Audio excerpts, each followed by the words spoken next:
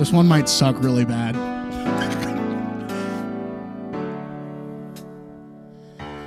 Peter Griffin, why must you fight giant chicken? Fart on daughter Megan, it smells like pure shit.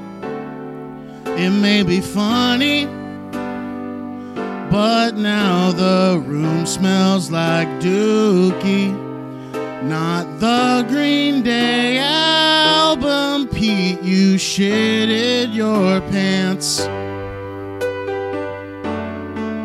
Don't you try and play it off so neat.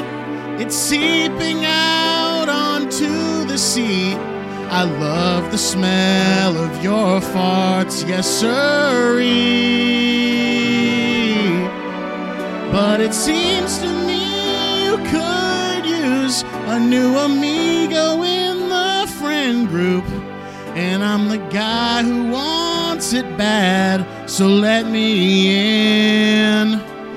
Peter Griffin, oh, you ain't getting no younger. Bird is the word brother, but the new word is friend. And Stewie, oh Stewie, just let me hang with the baby. Your prison is not letting me hang with your kids. Stupid as fuck. Don't your feet get cold during off-season? Your cutaways are empty for no reason. It's hard to tell the Clevelands from the Quags. You're mixing up Herbert and Chris. Ain't so funny when you take the piss yourself.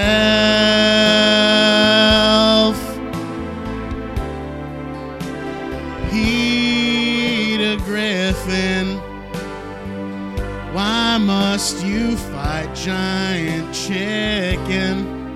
Fart on daughter Megan, it smells like pure shit.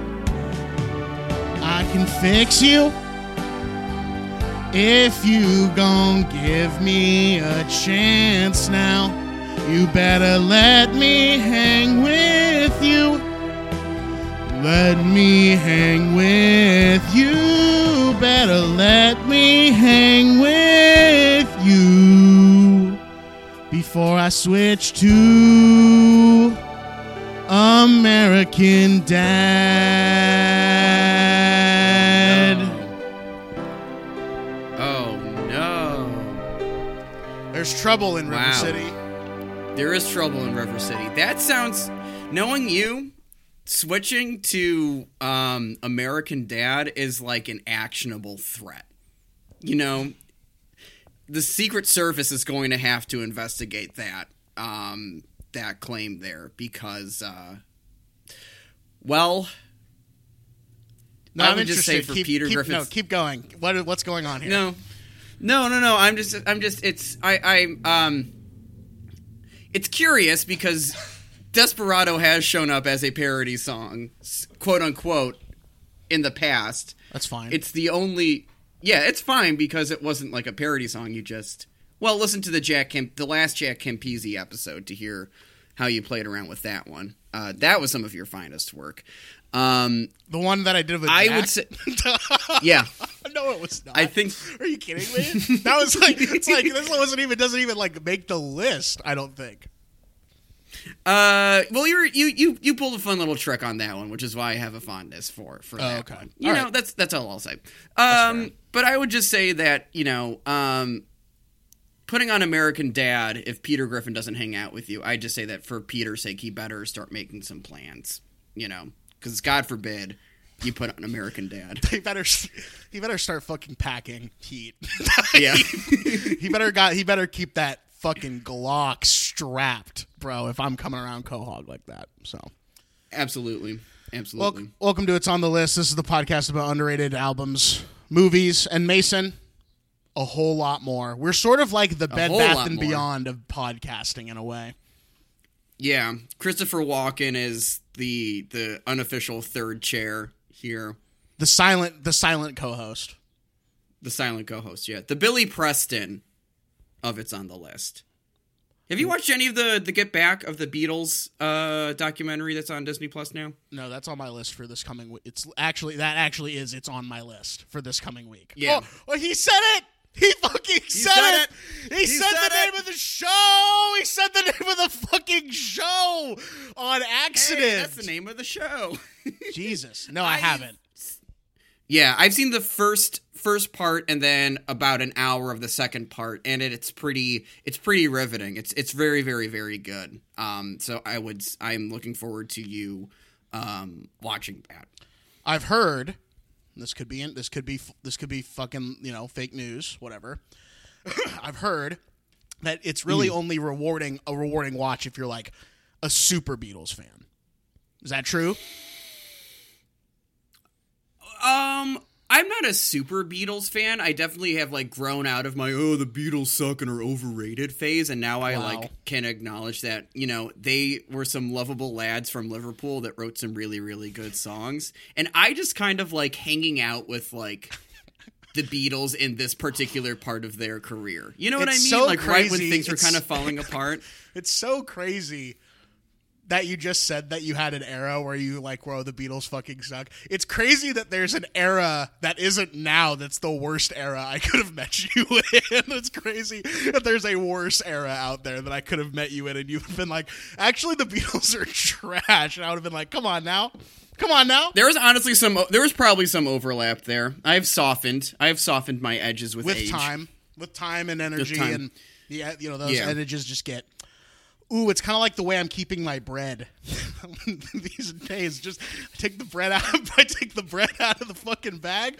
Those edges are so soft. I don't know what to do anymore about it, bro. I feel fucked up off this shit. My life is in complete fucking disarray, my man. I'm just imagining you like opening up a pack of like honey wheat bread or something, and just looking at those edges and being like, "Yep, soft today," and putting them in the toaster. Did you purposefully pick one of the most disgusting breads that I could have owned? Yes, I did. God damn it. The cheapest bread. No, dude, I got some, I think just Ralph's brand bread sitting up on my I keep it on top of the fridge. Maybe that's what my problem is. That's kind of probably the best place to put your bread because, like, I'm just thinking, like, if you go to your fridge and you're like, okay, I want a little snack. You see that bread up there, and you're like, okay, now I'm in sandwich mode. What can I find in this fridge that I can put between two slices of bread to make a little sandwich here? Usually I know exactly what's going in between those two slices of bread. So, what is it? Well, it's ham and cheese or peanut butter. And those are the two things. Okay. Is that what about ham and cheese and peanut butter? No. I'm doing something fucked up with my hand right now as I tell Mason no. It's like I'm casting a spell on him. It's like I'm saying, fuck off with my little hand. But Mason, quickly, briefly. Yes. How was your week? I had a very nice time being back home in the suburbs with my parents. I went back Wednesday afternoon, and then we had you know what I did on Thanksgiving, which is the best thing my favorite thing. It was my favorite Thanksgiving. One of them was just because I got so much napping time in. We went to my godparents' house in the south suburbs and had a little breakfast there with my mom's side of the family. And then I napped in the car, which is about a half-hour drive, and napped until we had Thanksgiving feast from 2 until... Well, I woke up at 2, had lunch with some of my dad's family that came over, and when that was done, I took a nap. And then I slept in on Friday, and we had some folks over for a bonfire in our front yard. And then I came back yesterday. I watched Tick, Tick, Boom on Netflix. All right. And now I'm podcasting with my friend Noe. Noe, how was your Thanksgiving week? Oh, it was great. What'd you do? I stayed in L.A., went to go see Come On, Come On, maybe my favorite movie of the year. We'll see. We got some time left. And then I went to go see King Richard, Not my favorite movie of the year. Kind of actually left a bad taste in my mouth. Don't really want to get into it. We had to go to City Walk.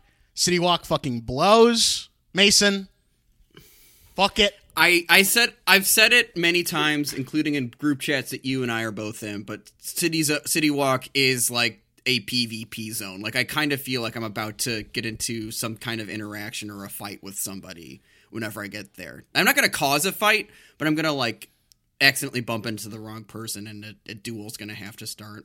Three different I don't like people City Walk that much. 3 different people came up to me and said, "What movie is this?"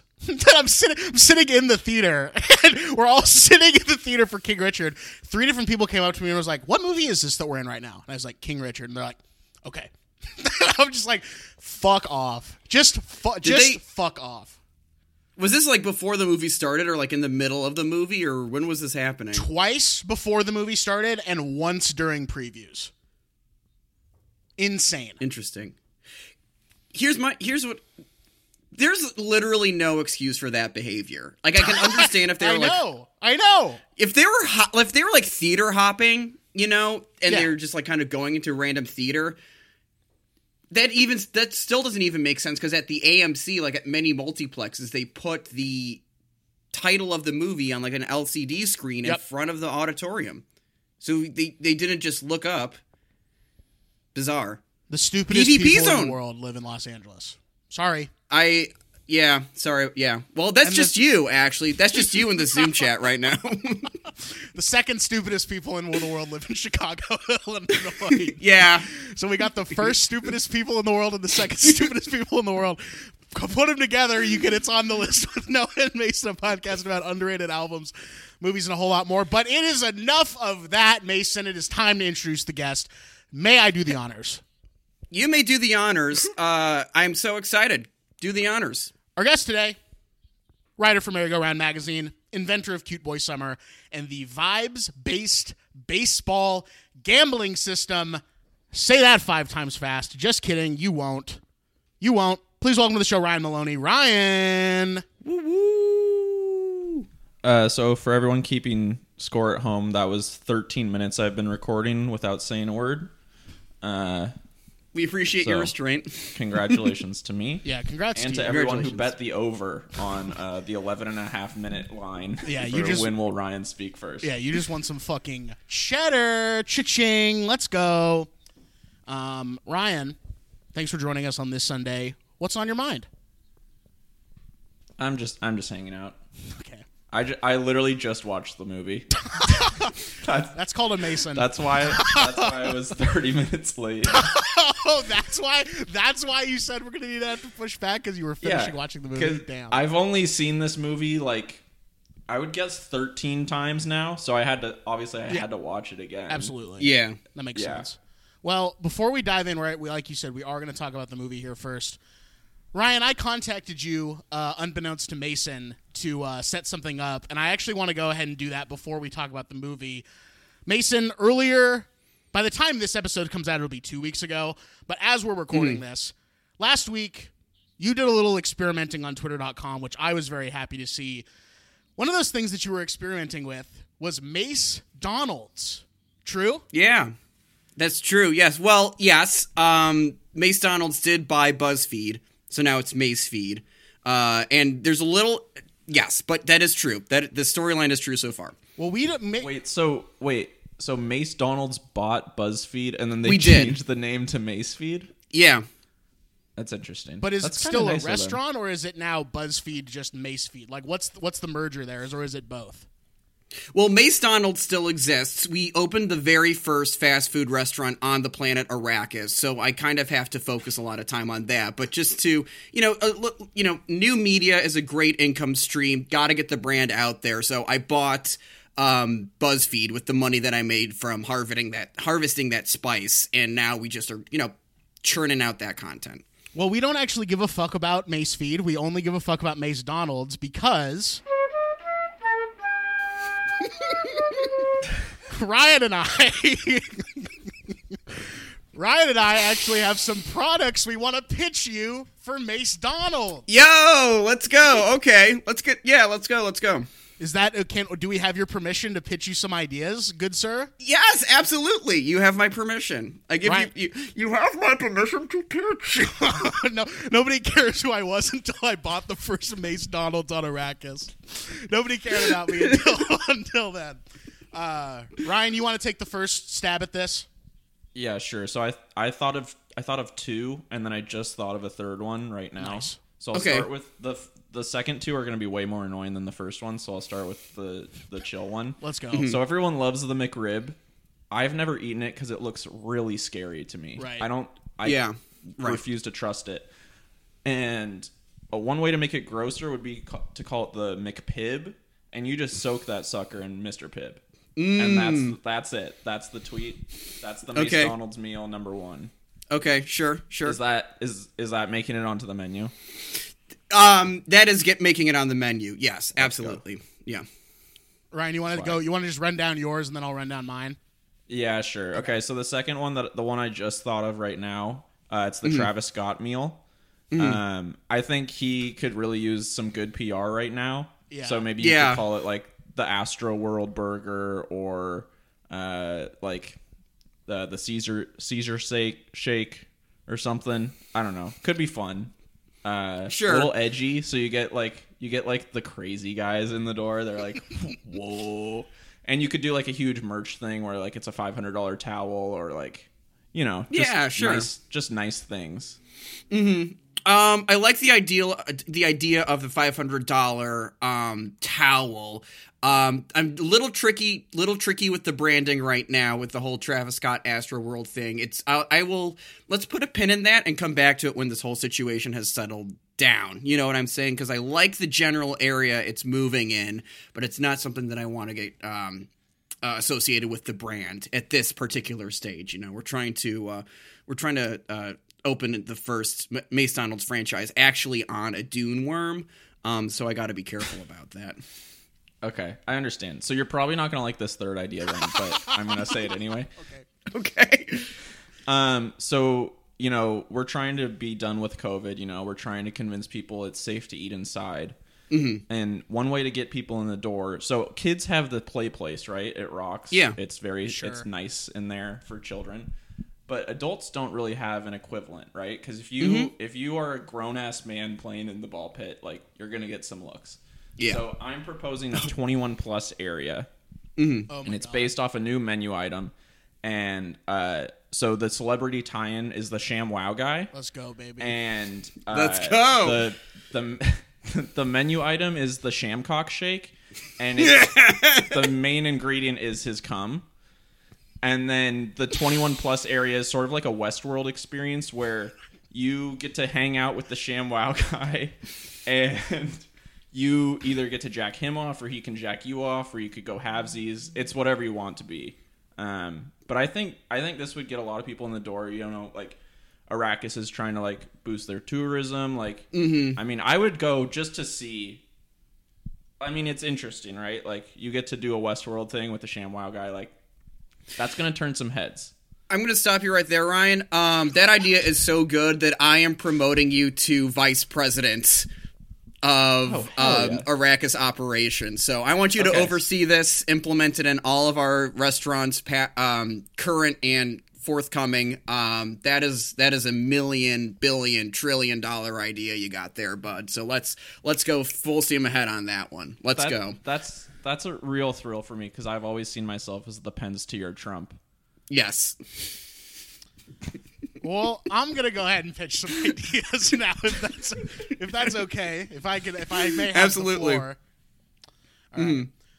I was kind of coming at this from a little bit of a different angle. I was really sort of looking at the Mace aspect of Mace Donalds. I really wanted to sort of hone in and sort of tighten the brand so people know this is what a Mace Donalds is. This is what it might smell like. This is what it might be like to podcast with someone who smells like this. This might be what it'd be like to just interact with the Mace element of the Mace Donalds. May I present the first idea? Please. So this is called the It's on the List meal. 2 of everything, obviously. You get 2 hot dogs, 2 donuts, 2 cheeseburgers with bacon, lettuce, pickles, onion, Thousand Island dressing, And then you're going to go ahead and throw that shit all the way in the trash and go to Red Robin instead. So that is the first item. It's on the list meal. So you order that, they make it, they throw it in the trash in front of you, and you go to Red Robin instead?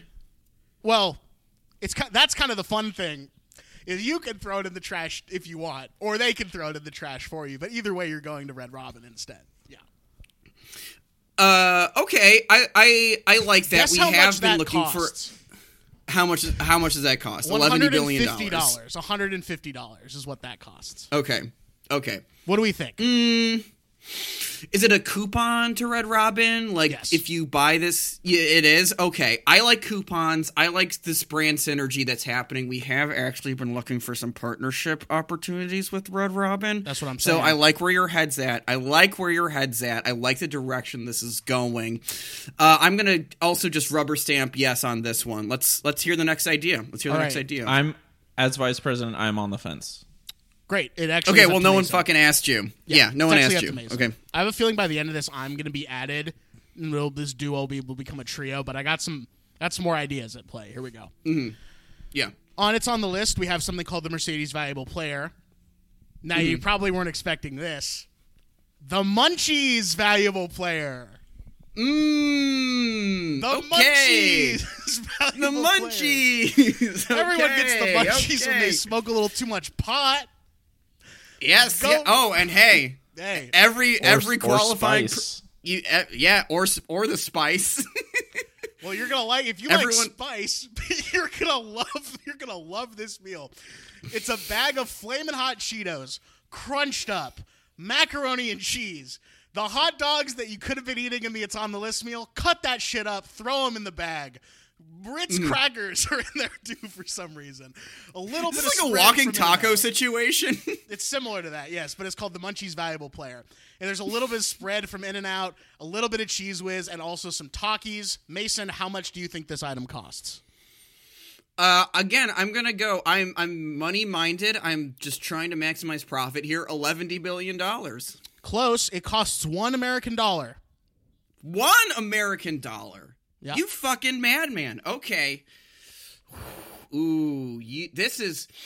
you're a maverick. You're a maverick in this field, Noah Marger. You're a maverick in the... Great. I got 2 more ideas. Great. We got to move on. I got 2 more ideas. Great. Okay, the next idea.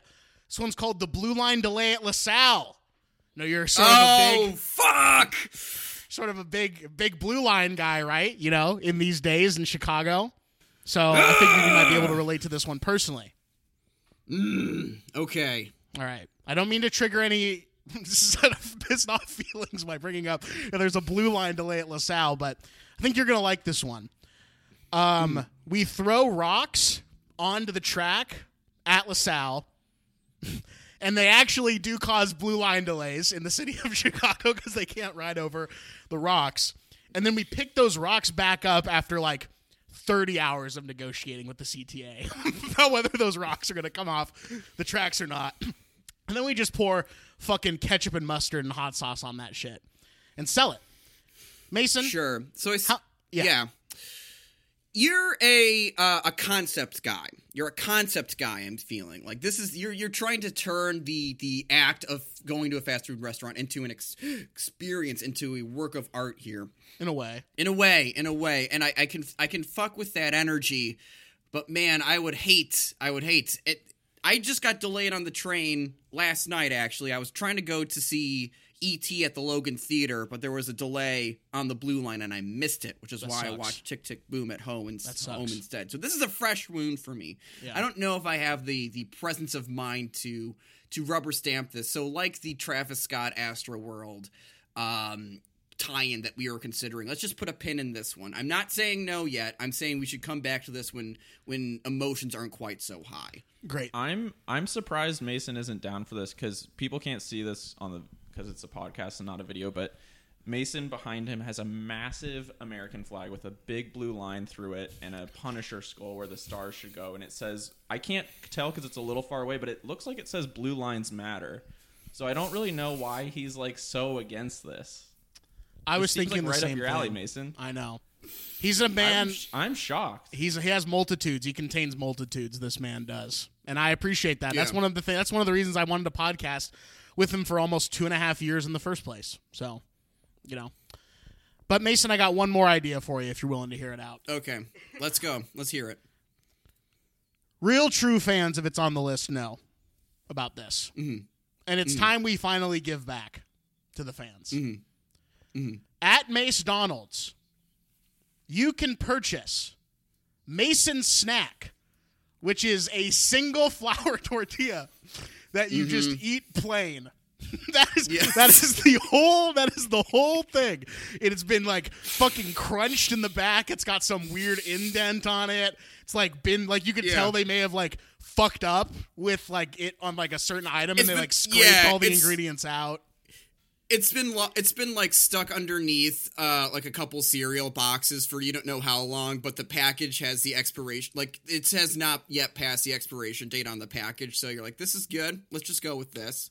And it's the shitty Mission tortilla that you can just find wherever. Yeah, exactly. Yeah, everyone's got one in their house, but if you're Mason and you have that beautiful tortilla mind that Mason does, you're like, I don't need the ground beef. I don't need the chicken. I don't need lettuce, tomato, sour cream, pico de gallo. Give me that shit plain. Give me that shit with nothing on it. And Mason, how much do you think this costs?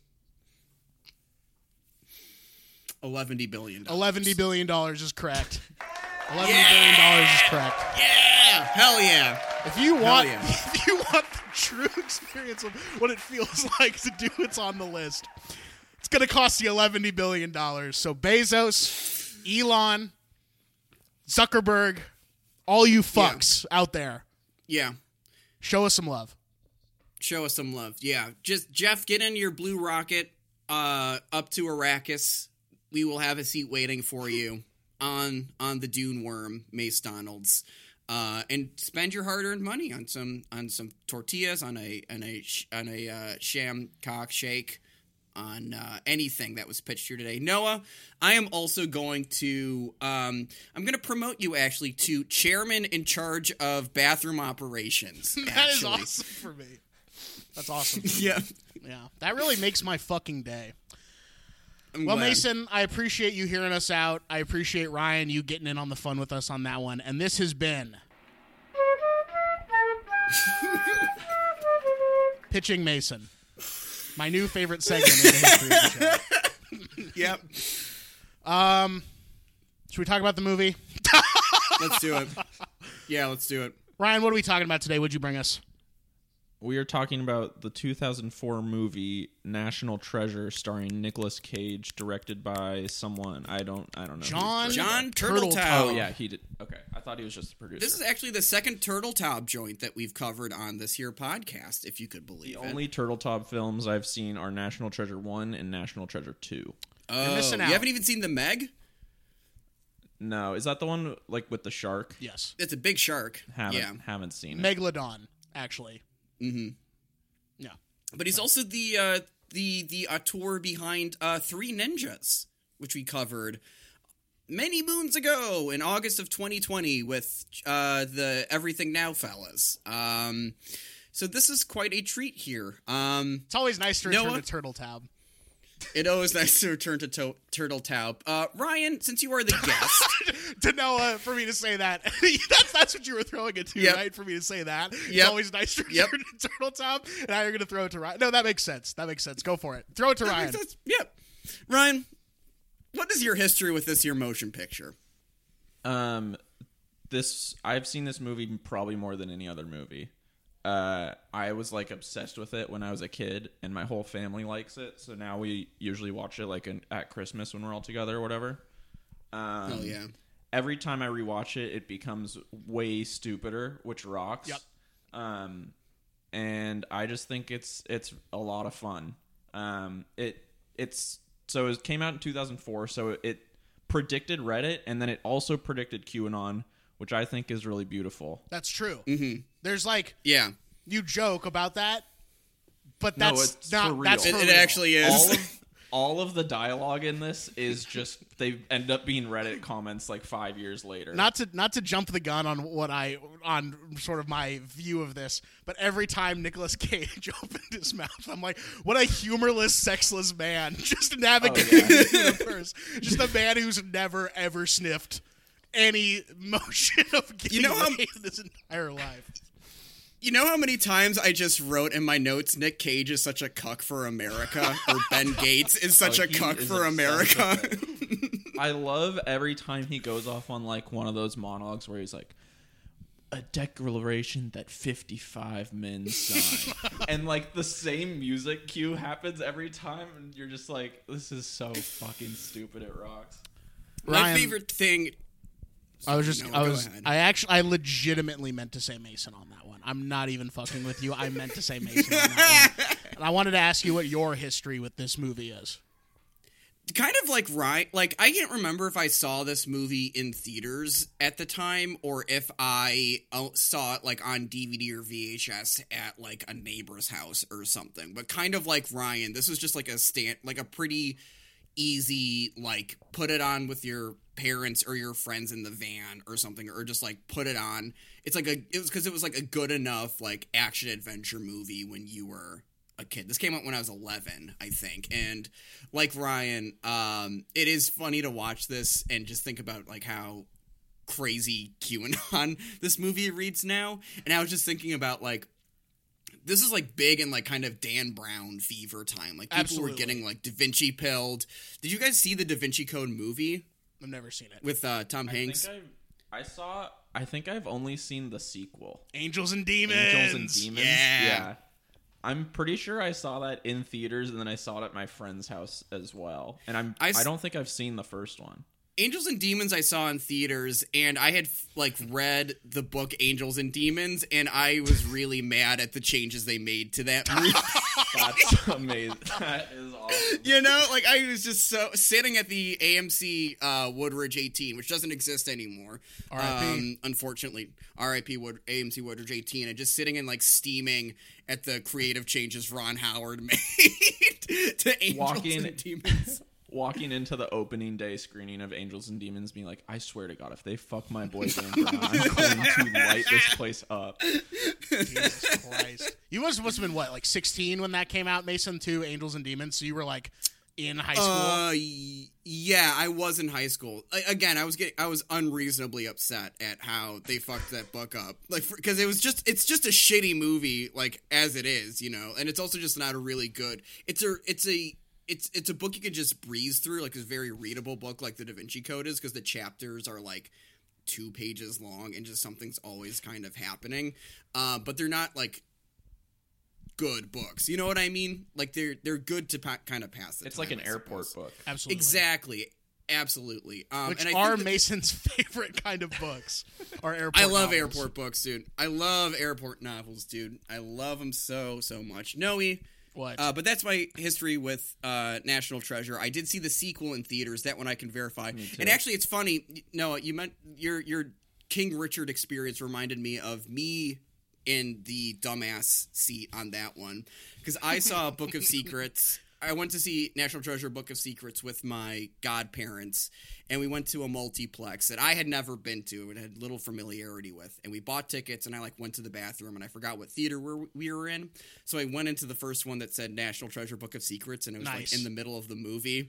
And I tapped like some guy on the shoulder and was like, "Hey, did this just start?" He's like, "No, it's been going on for a little bit." And so I ran out and found the other theater it was playing in. But Noah, awesome. What's your history with this here motion picture? Well, fellas, this is something not everyone can say.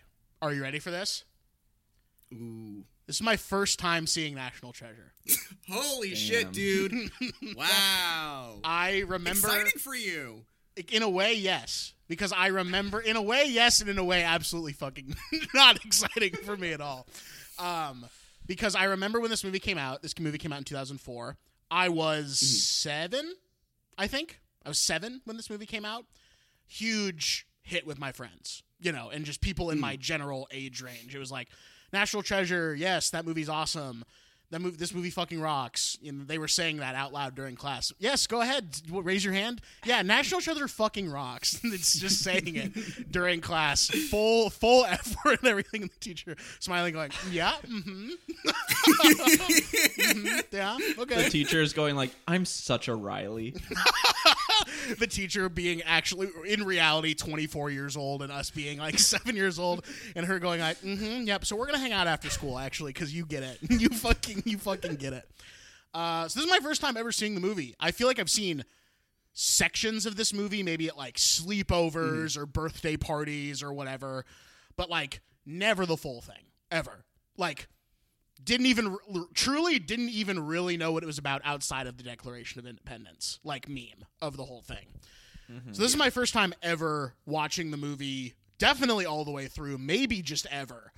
And I'll just say this. At 24 years old, soon to be 25 years old, throwing on National Treasure in the middle of my Saturday afternoon really was a bummer at the start. just to sort of start, I was just like, all right, here, I guess this is for the show. I got to do this, but whatever. But as it went on, I'm like, okay, I get what this is like, what this is. This is great if you're, like you said, Ryan, back home with the fam and you're all trying to agree on something. I literally thought about like growing up and like us having such a hard time figuring out what movie we were going to watch as a family, and it always came back to either like School of Rock, Mrs. Doubtfire, or like Liar Liar with Jim Carrey. And I'm just like, this probably would have been like a good one to throw in the mix because my sister probably doesn't give a shit enough about it to be like, no. And my dad's probably like, okay, there's some action in it, like whatever. It's not like the worst like kids family movie of all time to throw on. And me probably being the most interested in it of the group, just being like, yeah, this is fine. This is fine, whatever. And maybe, I don't know how I would have reacted to it as a kid. I probably would have liked it, as a kid because it like is exciting.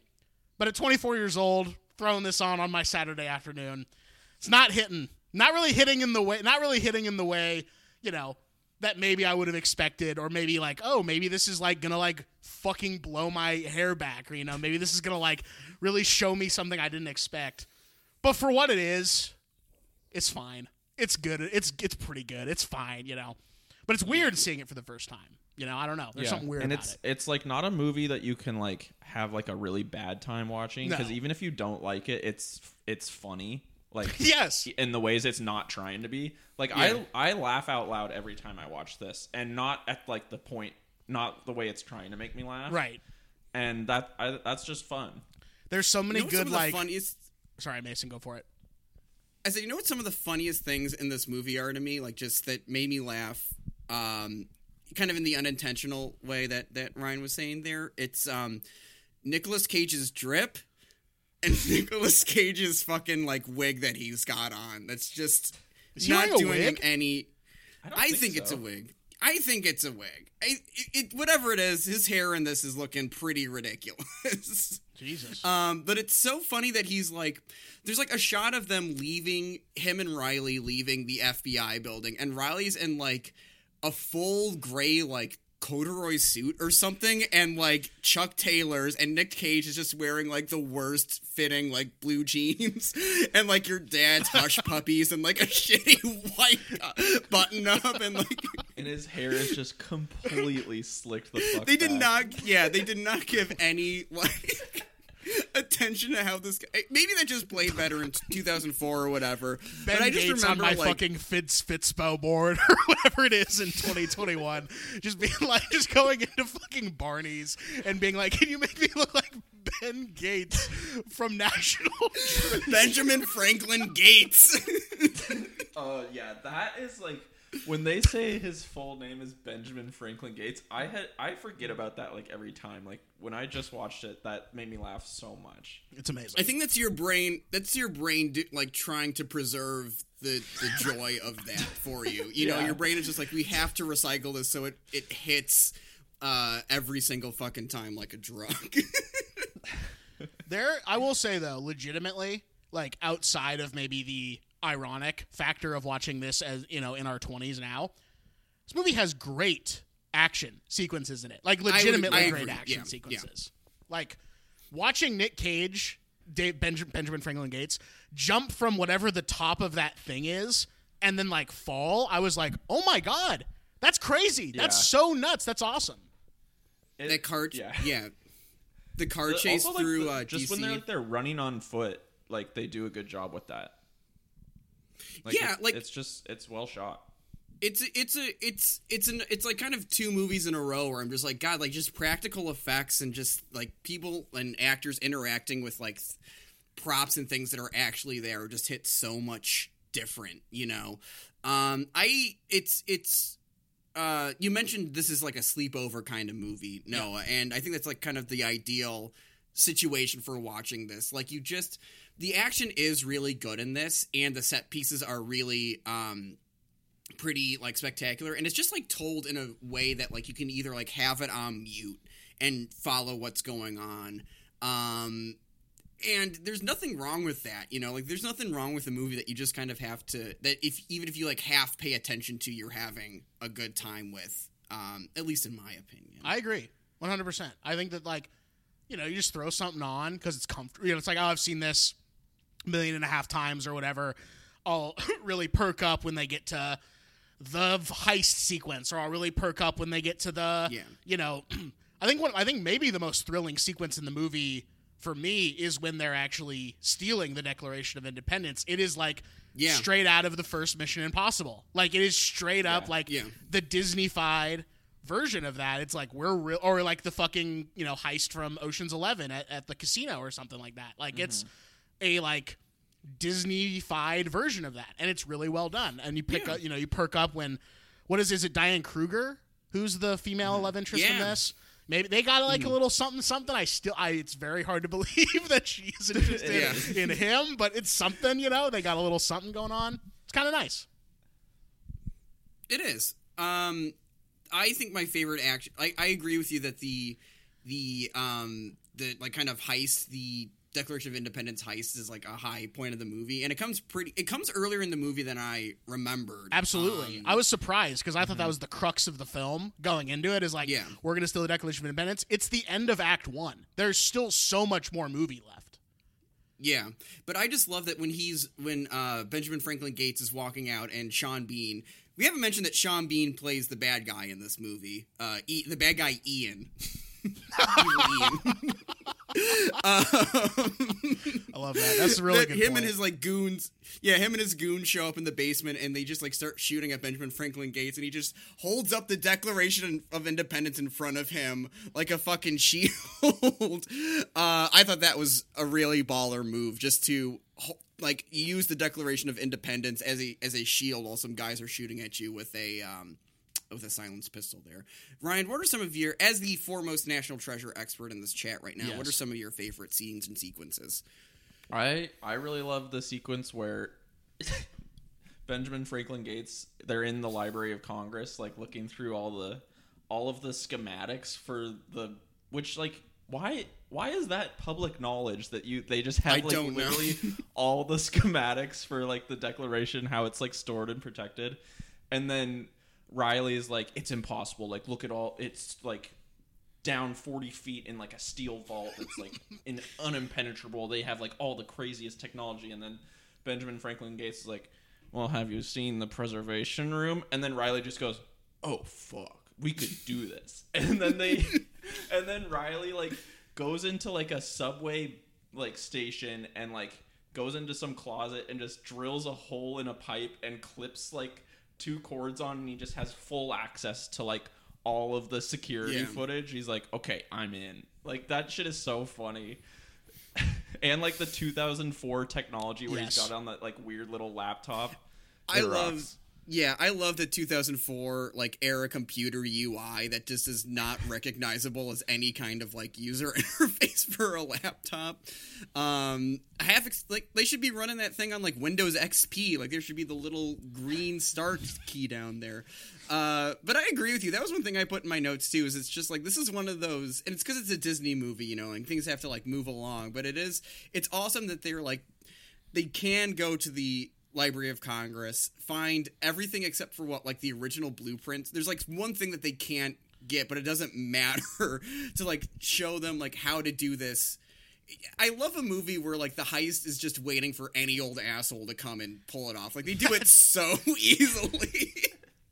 It's also, like, the Sean Bean squad is actually doing it way easier, too. Yes. Because, like, in the start of the movie, like, they're all working together, and then Sean Bean, like, breaks bad. He, like, tries to kill Benjamin Franklin Gates, and then they're out on their own, and they're sort of taking these, like, parallel paths. And Sean Bean's squad they'll just type into Yahoo, like, one keyword, and then they'll be like, okay, we know where to go. Or they'll, like, ask a kid, like, who's, like, trying to decipher it for Benjamin Franklin Gates, like, hey, what'd you tell that guy?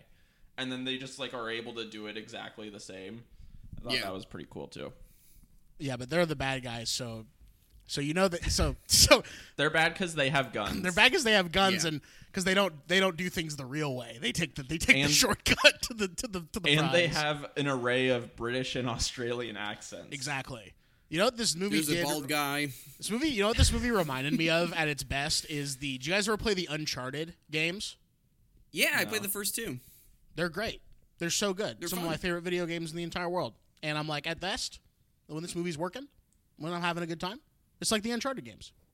Aren't they making an Uncharted movie? I swear to God, when I was at Dune, they showed a preview for an Uncharted movie. What? Yeah, it's with Tom Holland is playing Nathan Drake, and Mark Wahlberg is playing Sully, which is just... Wow. Yes, I didn't know about this. Directed by Mr. Ruben Fleischer, Mr. Venom himself. I remember that because in the trailer, there's a scene where they're, like, in an like a military airplane, and, like, the back hatch opens and all these, like, huge storage blocks are falling out, and they're, like, on the blocks, and the guy is literally, like, leaping from one block to the other while it's, like, falling to the ground. It's like, okay, this looks interesting. Now that's some Uncharted. That's the Uncharted charm, is that you're actually shooting just play the video game instead. How good is it in action movies when just the back of a cargo plane opens and shit just starts falling out? That's always one of my favorite things to see in an action movie. Yeah, it's classic. It happens all the time too. Yeah, in real life. All the time. That happens walk constantly. Yeah, I'm walking down the street and I'm looking up and I'm just seeing a cargo plane open up and I gotta run for shelter. Sometimes you get a nice $100 bill pops out of there. Other times it's an expensive car, and that's a lot of mess for us to clean up. But you just learn to live with it, I suppose. Does that happen in Dark Knight Rises? Something happens with a plane in Dark Knight Rises. Bane is in the plane with them. I don't remember if anything falls out. Yeah, Bane is, like, picked up by the CIA. That's where he says the classic line, it would be extremely painful. You're a big... And then in whatever his name is, Mayor Carcetti says, you're a pretty big guy. And then Bane says, for you. And then some of Bane's guys come and, like, surround the airplane and, like, get it to get, like, vertical somehow. And they just, like, kind of... They, like, drop the airplane around Bane, I think, and it's a really cool scene that was shot in IMAX. Bane. Yup. So go see Dark Knight Rises in theaters. Yeah. Go see Dark Knight Rises. They should do a re-release for that this coming year, because it'll be the 10-year 70 anniversary. millimeter. 70 millimeter tickets are like $700 each. Yeah. Just fucking deck the halls, baby. Or you get a screening voucher at any participating Mace Donald's. You get a screening voucher at any participating Mace Donald's. with the purchase of the Blue Line stop or delay at LaSalle meal. Yep. Which we have confirmed, which I know you said is a sort of like we're putting a pin in that. We're not sure about that. Was it President of Bathroom Operations? Is that my new title? Chairman of Bathroom Operations. Okay, whatever. As Chairman of Bathroom Operations, that I am deciding that we are going to implement the Blue Line stop or the Blue Line delay at LaSalle meal at Mace Donald's. Yeah. Cool. This movie would probably be awesome if you were a kid and liked homework. That's what I had. You're right about that. Because I put in my notes, being a know-it-all can save your life and lead to untold riches. Cha-ching, cha-ching! Watch out, everyone! Watch out! Mason's about to fucking crash big. He's about to go big on the crypto scene.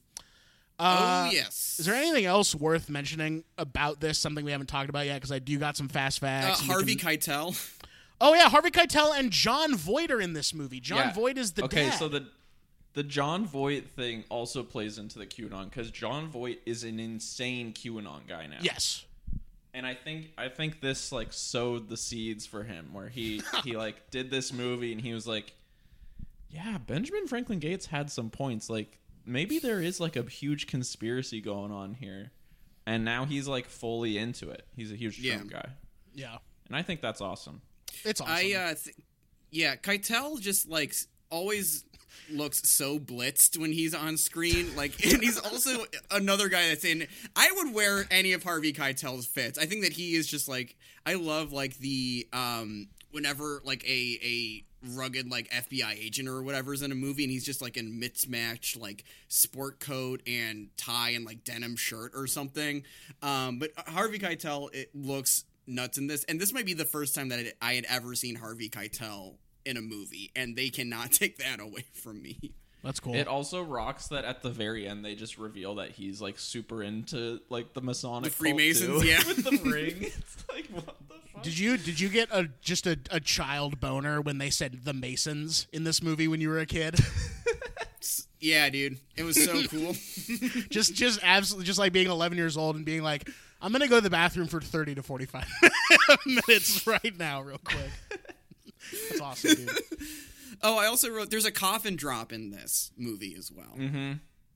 There's a what? A coffin drop. Is that coffin drop when they're taking? Wait, but okay, fine. There's a coffin drop. Do people say that? Is that a thing? Oh yeah, wait, the coffin drop in National Treasure. Like they pull a guy out. They pull like a guy out of the national tomb or whatever when they're about to go into the big scary basement to find the treasure, and like the skeleton pops out of the bottom of the coffin, and I just wrote coffin drop. That's great. I think you should leave. Oh yes, well that's coffin flop. Coffin flop. Oh, oops. Shows you what I know. Noah's completely unwilling to like even entertain that idea. He's like, coffin drop? I don't even know what that means. And then it's coffin flop. He's like, oh yeah, fuck. Oh yeah, of course. Coffin flop. What the fuck? Coffin drop is freaking me out right now. It's freaking my shit out. But Jon Voight's crazy in real life and also crazy in this movie. Harvey Keitel would, by the way. Would, absolutely. Oh, Christopher Plummer shows up for one scene at the very beginning to get things started, which is really cool. That kid's a good actor, too. I was like, that kid's pretty good. Yeah. Absolutely. Pretty good. And it's got the turtle top touch. It's got the touch of the turb there. And it's got the Bruckheimer electrocuting the tree at the very start. Yes. So sick. That's what's up. So sick. Also Whenever at the beginning, you see that, you're like, okay, this is going to be some serious shit. I think also at the beginning of one of my favorite movies, Kangaroo Jack. I think that also appears at the beginning of Kangaroo Jack. Dude, I bet if I watched like any movie that I saw in theaters, like can remember seeing in theaters or like on tape, like from this particular area, the amount of like Jerry Bruckheimer lightning and tree action that was in front of those would be like insane to me. That guy was everywhere. Yes. Growing up, he was the man. I mean, he was the man. I'm not gonna say he's responsible for like modern day, like movie distribution and like that kind of stuff, like how movies act now, because he's not 100%. But he and Don Simpson, if you want to just talk about like pure like money making for movies, kind of revolutionized blockbusters, for better or for worse, Yeah. So shout out Don Simpson and Jerry Bruckheimer. Made a lot of money. I'm not positive on this because I haven't seen National Treasure 2 in a while, but I'm pretty sure the opening shot of National Treasure 2 fades from that, like, the production, like, still to an electrocuted tree, like, in the movie. I don't remember if that's true. But I love feel like when that happens. They either did that or it was, like, a specialized, like, on the title card, like, they did a different kind of tree electrocution. I love when that Either way, happens. I still remember that, and I haven't seen that one in a long time because it's not as good. It's way more insane too. He kidnaps the president at one point. Yeah. The president in that movie is like a swagged out version of George Bush, and Benjamin Franklin Gates kidnaps the president, and the president is like super down. He's like, I'm having a good time. Whoa. Yeah. That's fucking crazy. Because it's all about the President's Book of Secrets, which is like, and they tease returning to the President's Book of Secrets at the end of 2, and that is why we have been waiting and on bated breath for National Treasure 3 for close to a decade at this point. I feel they recently said that they are going to do a third one. They haven't announced. I don't even think they've started filming it or anything. I can't wait. What do you think? They've said it's going to happen.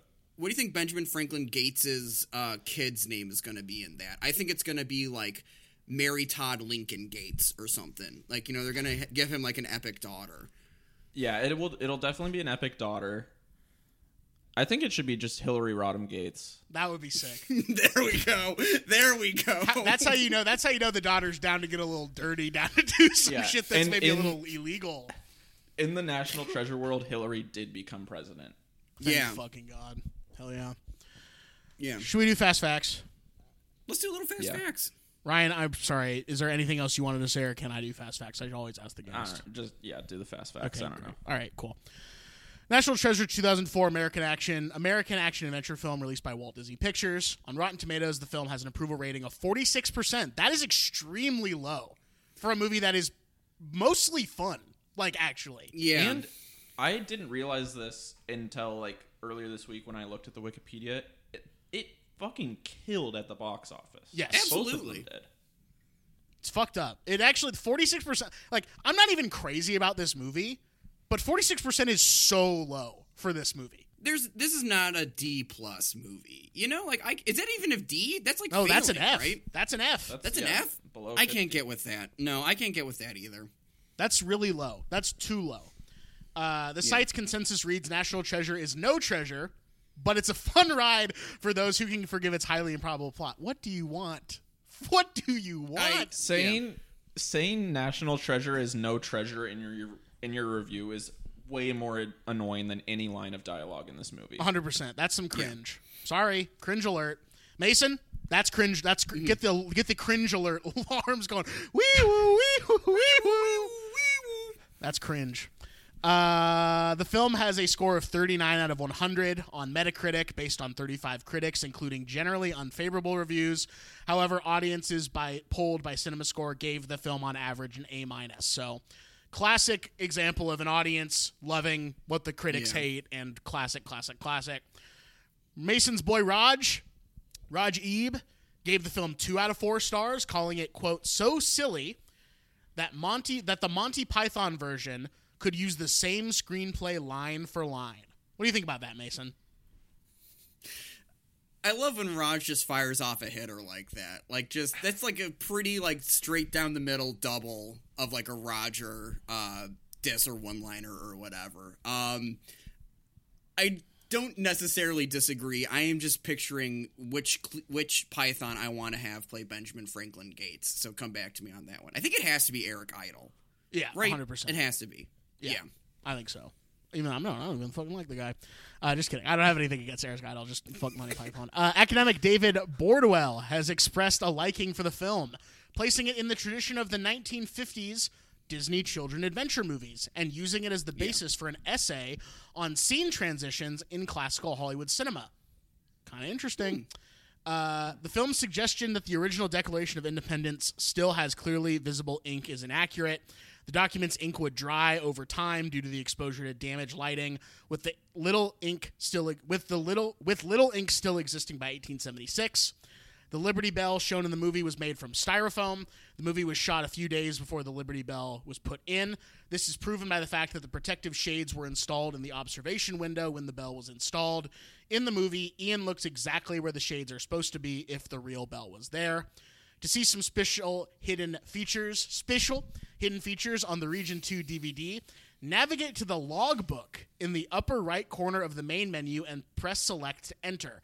Then enter the code 405 and select the master code for a list of all special features available.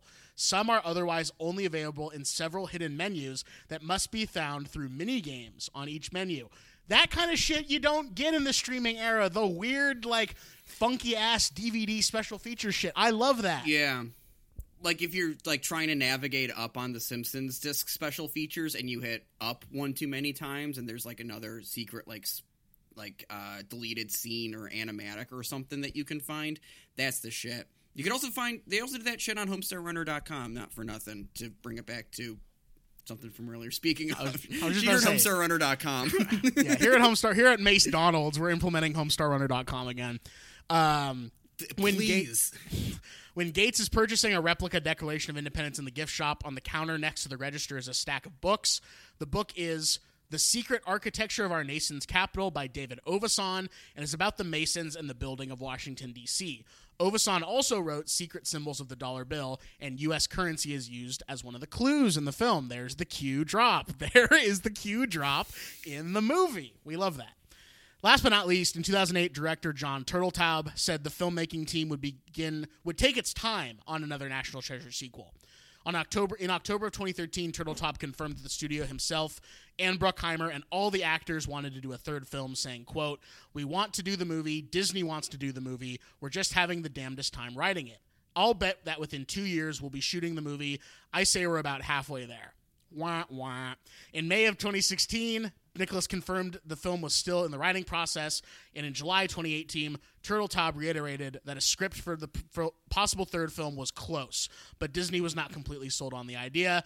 In January of 2020, it was announced that Chris Bremer, the writer of Bad Boys for Life, would write a new script. Oh, right.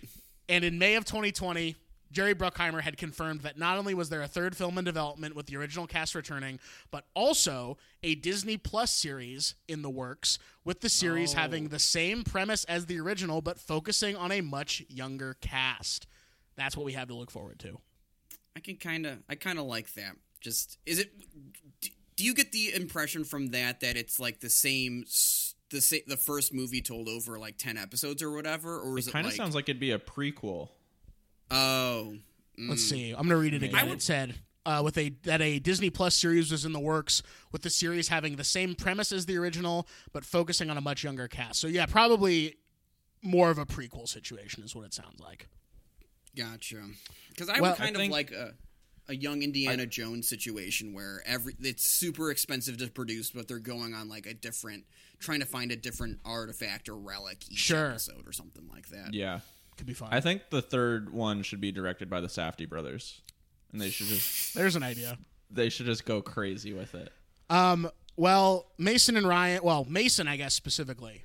Mason. Mm-hmm. Last week, as you know, on the show, I did this whole thing explaining the Mercedes valuable player. You know, I did that whole bit or whatever. But this week, I just want to take it easy explaining the Mercedes valuable player. Is that cool with you? Yeah, take it easy. Okay. I just wrote a 3-page script that I want all of us to read, explaining the Mercedes valuable player. That I need your guys' help with. Is that okay? Sure. Yeah. Okay. The Nicolas Cage monologue music cue starts playing. So here we go. Oh my god. So So here we go. We got free professional script writing software by Writer Duet as the title. Right, Writer Duet. Okay. Ryan, can I have you play Ryan? I think I could do a good Ryan. Okay. And Mason, can I have you play Mason? Yeah, I'll do my best. And just for the listeners at home, this is 100. I actually did write a script. They are looking at. We are looking at professional script writing software. I'm also looking at a note from Noah written on 11/20/21 that says "The Fart Guru." That's crazy. Don't look at that. What the fuck? Don't look at that. Come on now. All right, and I will read Noah and read the action description. Sound good? Okay. All right, we're good. I'm good with that. Interior podcast day. A typical day of recording at its On the List studios. Noah, millennial Gen Z cusp, and Ryan, guest, age unidentified, sit in the Zoom window listening to Mason, alleged older millennial but more realistically the last surviving soldier of the American Civil War, as he ends what seems to be an endless story. And that's basically how I do it. It was hard the first couple of times, but when I got in the hang of it, you can more or less slide the diaper out of your jeans. Nobody is the wiser. How many times did you say you shit your pants that day? Over 100? Close. Over 150 times. That's amazing. I am learning so much. Hey guys, I had a quick thought I wanted to share it. Hey, Noah, go for it. I'm ready to hear your idea. Mason, are you ready? Mason is is on his phone playing a video at full volume. Mason, come on! We're recording! Sorry, Diaper Master Dan posted a new tutorial about how to dispose of diapers at family gatherings. This Thanksgiving was tough for me. Shut the fuck up. You're right. Sorry about that, Noah. What's your idea? Thank you, Ryan. My idea is to explain the Mercedes Valuable Player Award, even though most people know what it is. And if they didn't, they could probably easily figure it out from context clues. Jesus fucking Christ. That's brilliant. Hold on.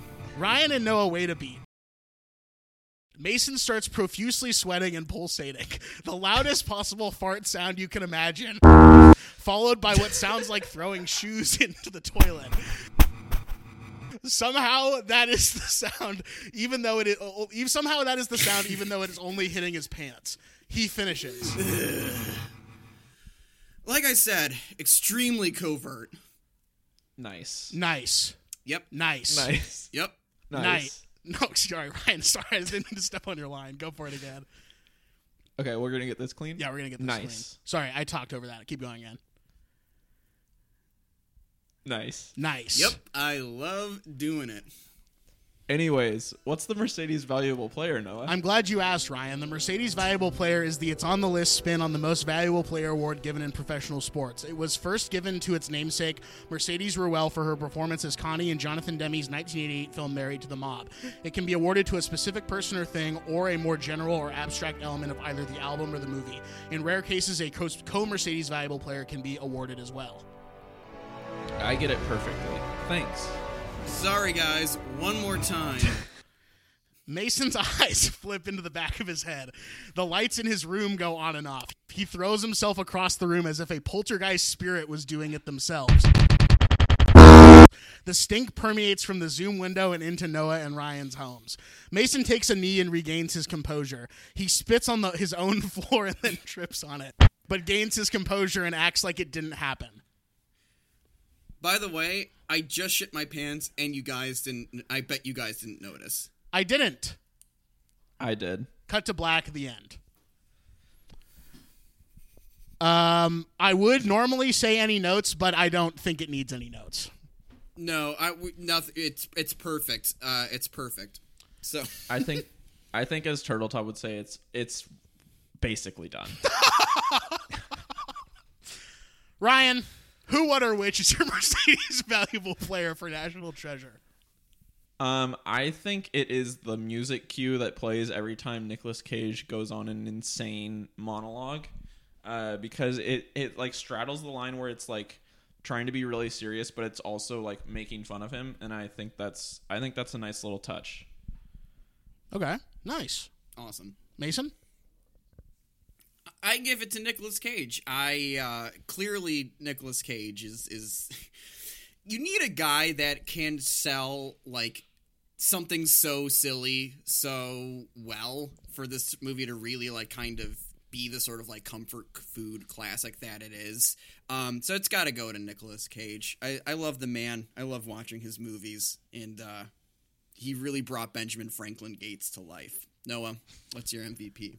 I love that you're giving Nick some recognition, because genuinely, I used to not like him back when he was really getting memed out back in the late 2000s, early 2010s, when he was having a rough go of it. But as I've aged over these last 10 years and gained some wisdom, I don't have an issue saying he's one of my favorite actors. So Same. Absolutely. I will not be giving my Mercedes Valuable Player award to him, though. I will be giving a co-Mercedes Valuable Player today. First off, I don't think we've ever given a Mercedes Valuable Player to this department before, but I think it's about damn time. I'm going to give my first co-Mercedes Valuable Player award to the stunts department, and more specifically, the stunt coordinator, George Marshall Rouge. That is Very my first cool. Mercedes Valuable Player. I think it's fair, especially in this movie, because they really do stand out. Oh, yeah. Snap, snap, snap. Clap, clap, clap. Sure, that sounds really good to listeners. And then my second co-Mercedes Valuable Player award will be going to, what is his name? William Goldenberg, the editor of this film, because it does fucking move. Nice. This movie just trucks along. So, and I'm going to give this movie a conditional recommend. If this is a childhood classic from your childhood, give it a revisit. I'm sure it'll be fun. Watch it with your family when you're all together. It's a good family film. Mom's not going to get too offended unless she actually is QAnon, then she might really have a hard time with this one. She might really start fucking convulsing in the seat when you get to some of the Knights of the Templar Freemason shit. But if you're 25 years old, about to be 25 years old, trying to live your life, watching this movie for the first time, you might not get that much out of it if it's your first time watching it. That's what I'll say. So, conditional recommend. Mason, what do you do? I'm right with you on this one being a conditional recommend. I agree that this is not like if you've seen it before, definitely like I would say chunk out time when you're like hungover to watch it because it will just make you feel nice and good. Or have some friends over, put it on.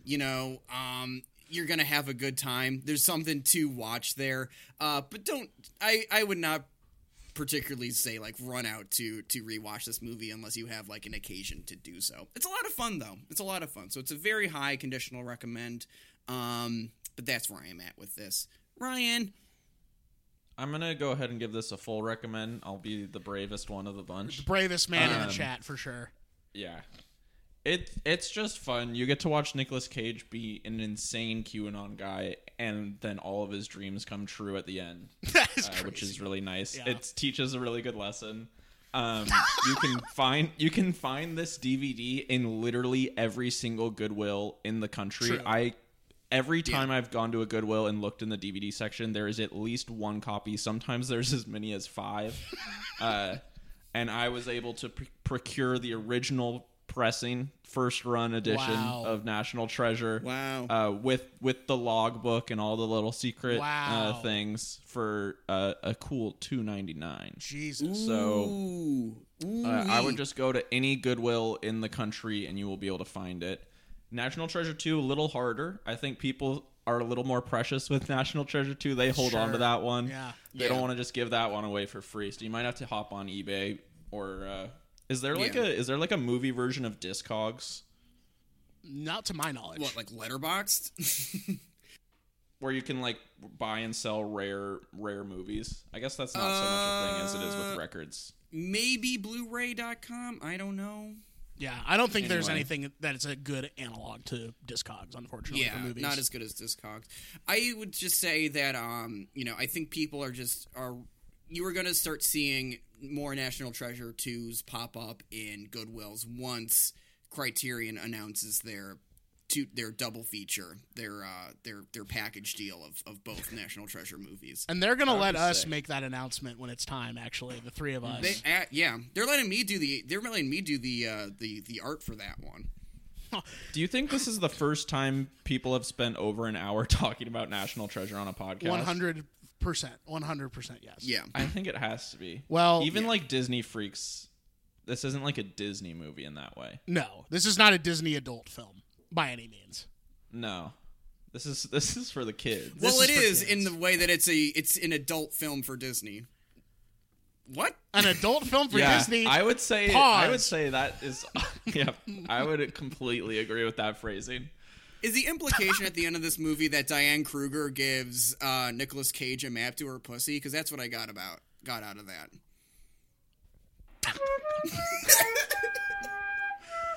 We're going to talk about the album now. The album. Ryan, what album did you bring to the table? We are listening to J. Paul's one and only album, Leak 04-13 Bait Ones, the greatest album of all time, in my opinion. Snap, snap, snap. Hey, That is wow. for real. I legitimately think it's the best album I've ever heard. That's true. Wow. There is, even if you don't believe the verbal evidence of that, I'm not going to go back and scroll to find the fucking text message, but Ryan did actually say that to me. He said, this is before inviting him to do the show. He sent me the Apple Music link to it and said, have you heard this before? I said, no. And he said, I think this is the best album of all time. And I literally said, I'm going to have to put it on the list. I legitimately said that to him. Said it again. Said the name of the show again on the show. Classic. That's my history with this. Ryan, what's your history with this album? When I was a freshman in college in 2013, Damn. and all my friends that I was making, they were like, I was like, yeah, I love music. They're like, we love music too. You have to get on Spotify, because at the time, it was a great way. I don't know if it's still like this because I stopped using it a while ago, but it was a great way to discover new music. The related artists feature on there was really fucking good. I think it still is, to be honest with you. Yeah. And so I think I went from the XX, and then J. Paul was a related artist because they were on the same label. And he only had 2 songs. He had Jasmine demo and then BTSTU demo. Nice. And I was like, this is crazy. I've never heard anything like this. But I didn't I didn't think too much about it. I was like, oh, this guy just must be like brand new. He only has 2 songs. And then as I listened to those more, I was like, what's the deal with this guy? And then that's when I got sucked in the wormhole where people are like, yeah, he like leaked an album, and I went to God knows what website to download that because I was not proficient at downloading music at that time. I was a YouTube to MP3 guy. Hell yeah, there bro. we go. That was how I downloaded my music still in college at that point. And then I finally figured it out and I like torrented it or some shit on the campus Wi-Fi. Allegedly. Swag. No, I'll admit to that. Okay. I think the statute of limitations have passed on that. Yeah, we're coming up on almost 9 years. If I get a letter in the mail, I'm gonna go insane. I know they're listening to this. We have a cool NSA that guy, by the way. We have a cool NSA guy who listens to this show. So Yeah, Brad. Yeah, shout out, Brad. that's cool. That's nice. Nice. And then so there's like all this lore behind the album, but then I just like listened to it. I was like, this is really good. And then it was just something that kept sticking with me. And then eventually when he like officially released this in 2019, I was like listening to it all the time. And I listened to like the 2 new singles he put out. I was like, this is just the best. This is the best album I've heard. So that's my history with it. Mason, what about you? I had heard of Jai Paul as a like the kind of saga around this whole thing. I was familiar with him through that, and I had heard Jasmine demo. Can't remember when. Definitely in LA. Definitely I popped up on a Discover Weekly playlist, and I really liked that, but I didn't at that time didn't get any deeper with it. I liked his other single that came out that was, I think maybe in 2019, it was he, you know the one I'm talking about? I like that one. I like that one quite a bit too. But before hearing this album all the way through for the first time, it was really just his sort of like what was in my mind about Jai Paul was this kind of lost or missing genius of this era, more or less. And that's kind of where I want to leave that. But Noah, we got recent history with this, but is there anything before Ryan texted you the Apple Music link to this particular project here? No, I had never heard of Jai Paul before. I still don't even really keep up with music news in that way. I don't read Pitchfork, I don't read NME, I don't read Consequence of Sound or any of that kind of shit. It's just oh, my friend told me about this, I should listen to it. I do this fucking podcast and or it's just out in the zeitgeist and I want to explore it further or whatever. Or I'm reading something and it's oh, actually this person was influenced by the Melvins or something like that. I'm oh, I should give the Melvins a listen to. I've never heard them before. And that's really, I'm not reading Pitchfork. I'm not reading these music, review websites and not really doing any of that shit. So I had never heard of Jai Paul, didn't know sort of the history and the lore about this album. But I did recently, within the last year, get into, well, actually, more like maybe the last 2 years all encompassing, 2 artists who I think are good, not full comparison points, but good enough comparison points. And that is Jay Dilla and and James Blake. Those 2 folks I think are good, somewhat painting a picture. And then also Mason, I'll throw Jai Paul a bone here and I'll throw you a bone here a little bit. I hear some Prince in there as well. Mm-hmm. Absolutely. I'm glad you think that because I thought that too. I think those 3 guys, you sort of mix all that shit up. You pour some soup into some bowls for your friends, and you say, "Give it a try," and you get Leak 413 Bait Ones. Ryan, what do you think about that? What do you think about my statement just there? I think that's a good way to describe it. I think there's also like a Frank Ocean parallel as well. But yeah, like I don't know how you want to get into the lore of it, but it is like sort of the most fascinating thing about it. Okay, so he burst onto the scene in like 2010. Like he had put up BTS2U demo on his MySpace page, and bloggers became obsessed with it. And then he signed with XL Records, which is like a big indie label, and he released Jasmine Demo. And at that point, both Drake and Beyonce sampled BTS2U on songs of theirs. Shit. Okay. I didn't realize that. So he and like this was like 2011, 2012, 2013 when like everyone was like looking for the next big thing. Like there was all this hype behind like these mysterious artists that are just being found on the internet. And so his like debut project was like super hotly anticipated. And then in April of 2013, just in the middle of the night, this 15-track album was released on Bandcamp under his name with like this crazy album cover. And none of the tracks were named. It was just track 1, track 2, track 3. And Jasmine was like the 8th song, and then BTS2U was the last song. And then the rest had never been heard before. And then in the morning, all like Pitchfork and all them were like, J. Paul just like leaked his album on Bandcamp. Like this is his debut album. It's like doesn't sound like quite finished, but like seems like there was some dispute with his record label or whatever. Both J. Paul and the label like made just a quick statement. They're like, this is not the debut album. This was like stolen. And then he was silent for years. Just right. No one even saw him. Like it was like a big deal on like the music subreddits if someone like if there was a new picture of J. Paul. Oh my God. Yeah. And then in 2016, he and his brother started the Paul Institute, like their own little label. And his brother AK Paul put out a song called Land Cruisin' that J. Paul like helped work with. So it was like technically the first thing he had released since the leak. And then they like signed a couple artists. There's like this guy like named Ruthven. There's this woman named Fabiana something. And then there's a couple other artists who all of their sound is just exactly like the J. Paul instrumental sound. And it's pretty good, but it's like not quite as good. But he like never gives an interview or anything. Like it's just like he does like additional production on these songs and that's it. None of those artists have released an album either.